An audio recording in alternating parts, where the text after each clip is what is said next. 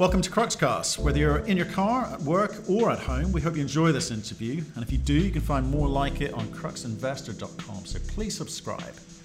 Aidan Locke, President and CEO of Marimaca Copper. We're developing the Marimaca Oxide project in northern Chile. It's a very unique development stage copper project, industry-leading low capital cost, very competitive cash costs, and really outstanding return on investor capital metrics. Hayden, good to speak to you again. We only spoke a month ago, but pretty exciting headline came out this morning. Couldn't resist picking up the phone. How are you? And you must be quite pleased with yourself. Yeah, we're really pleased, and I think I'm somewhat surprised. You're always happy when you're drilling where you think there's going to be mineralization to get a pleasant surprise of broader widths and higher grades than you were expecting. And so we're very excited about these drill results and what they potentially mean for the Marimaca project and the potential for us to change the scale and I guess address that one weakness that I've always referred to you, Matt, which is just that it's not the biggest copper project in the world. Well, we need to talk about this and maybe talk about some of the numbers involved here, because that was the one criticism I had early days here. The intervals are large; they are well above average grade. They're high grade in the context of copper. It changes the dynamic of the economics significantly. What does that mean for the feasibility study? Are you going to delay it? Yeah, we're absolutely going to delay it, and I think the reason that we are is because we have a view, just eyeballing this, that this should be captured in an updated open pit. We've obviously got some work to do to make sure that that's the case, but then we would ideally go straight into infill drilling this and trying to get a resource, which would then be captured in an updated open pit.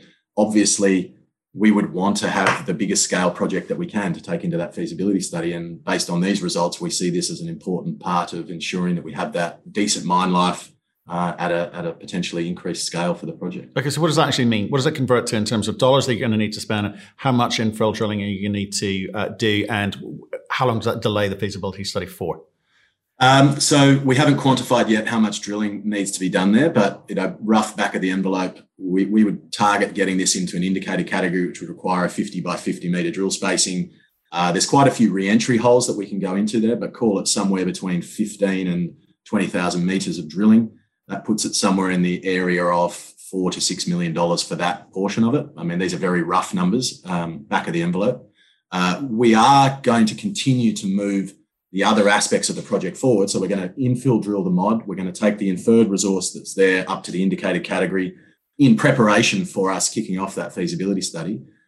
So we've got a lot of drilling to do in the next probably 4 to 5 months. But I would be hoping that we can sort of have largely addressed this by the end of Q1 next year, going into Q2, and then that would be a logical point for us to start the feasibility study once we actually have this updated resource in our hands. Okay, well, while you've got the back of the envelope out, what does that potentially mean? And you can give me a range in terms of what you would like to be able to announce in terms of the resource and the potential scale of this.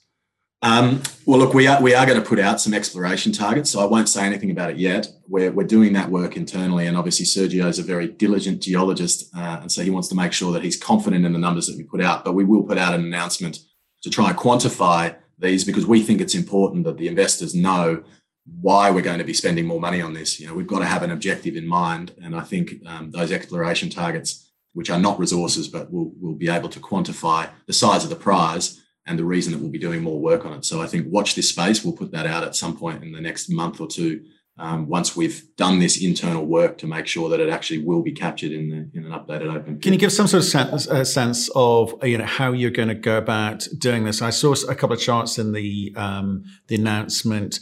Are you able to maybe just talk us through what the significance of why the charts are there, and more importantly, the path forward as you envisage it today? Yeah, so look, I'll show you the diagrams that we put in the announcement. I love to share my screen. So really, we're focused on this sort of central southern area of the Marimaca Oxide deposit. This red dotted line is the current pit outline. As you see, we've actually expanded the scale of the lower grade halo around this mod. There is a lot of material around here that we have the view will be at some point captured in some sort of mine plan in the future. But really, this is the area that we're going to be focusing on in that analysis and sort of infill program, assuming that we get confidence that this will be captured in an updated resource estimate. There is quite a lot of drilling to be done and quite a lot of work on the met side to be done in order to get us, to those high levels of confidence. A big work program coming up, and I think fortunately we are fully funded for all of this work. So there's no issues with budget. We just got to make sure we spend it wisely. Okay. And what was the other diagram?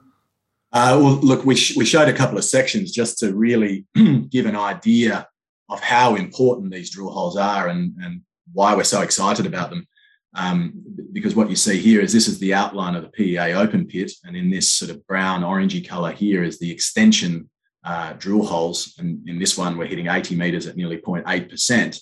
But as you see, it's sort of 2/3 of it is directly below the open pit. But if you see this orange dotted line, that is the previously interpreted top of the sulfides.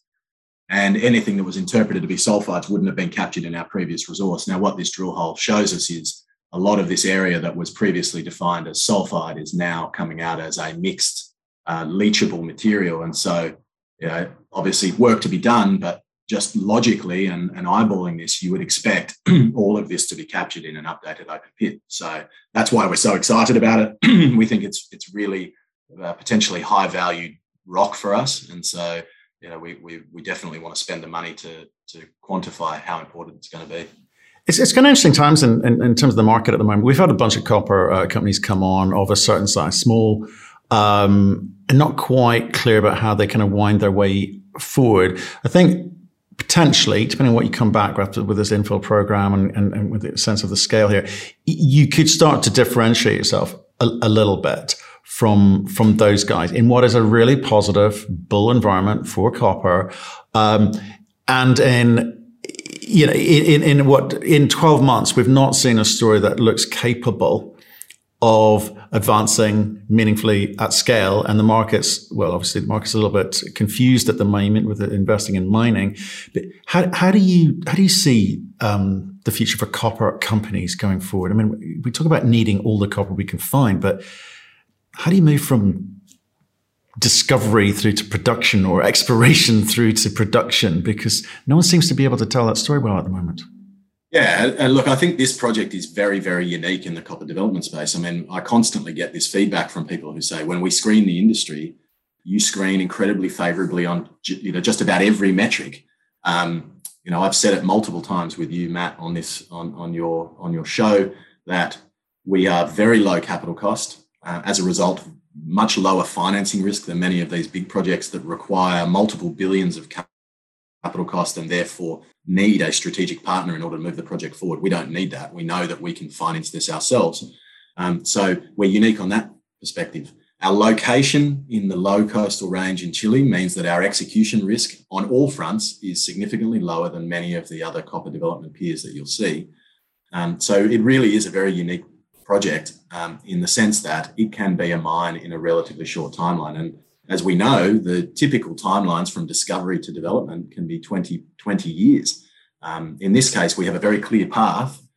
What we need to do is this final little bit of work to really lock down what scale of development we would like to build in the future. And then we can do the feasibility study based on that. So a much shorter development timeline, I think, is the real unique selling point for this project. And what do you mean by self-financed? Because obviously you're going to go out and need to raise some capital, but are you kind of sensing, or you're having conversations which suggest that people or institutions are very keen to invest in copper projects with the right economics, but just no one's there at the moment? Because we get requests all the time, recommendations for copper companies. Yeah, well, I think if you look at it, for many copper companies, especially those with big porphyry developments, amazing big porphyry developments, but market caps of, say, $200 million, it is a real stretch to believe that you can finance $1 billion equity check from a $200 million market cap. I mean, it can be done, but it's very challenging. The dilution for your current shareholders is enormous. Ours is obviously the complete opposite of that. We have a market cap of somewhere around $400 million. And we have an equity check, we believe, of somewhere between 80 and 120 million. So it's not a big amount of our company that we will be selling in order to finance this. We know that there's debt available because there's a lot of groups that are approaching us to talk about this project. The metrics when we run them internally, show that this is very easily debt financeable. And we know that there are a lot of people who want exposure to copper, and they're finding it quite hard to find areas to play in. And I think the obvious, data point for how much interest there is in copper is the Sandfire transaction on Matsa, where they raised $1.2 billion in equity, and it was, from all accounts, 3 times oversubscribed. So there's definitely money available. I think the development stories that are out there have much longer timelines, and so the real appetite for that risk is still not as great as it is in the sort of producer landscape. But if we can present something that's going to go into production, we're very confident that there'll be money available for us, meaning that we don't need a strategic partner, which is the real trump card for us as a story. Thank you for listening. If you've enjoyed the interview, why not subscribe to Cruxcast or our website, cruxinvestor.com, and of course our YouTube channel, Crux Investor. Plus you can catch us most days on Twitter and LinkedIn. We really love getting your feedback, so please keep it coming, and we'll speak to you again soon.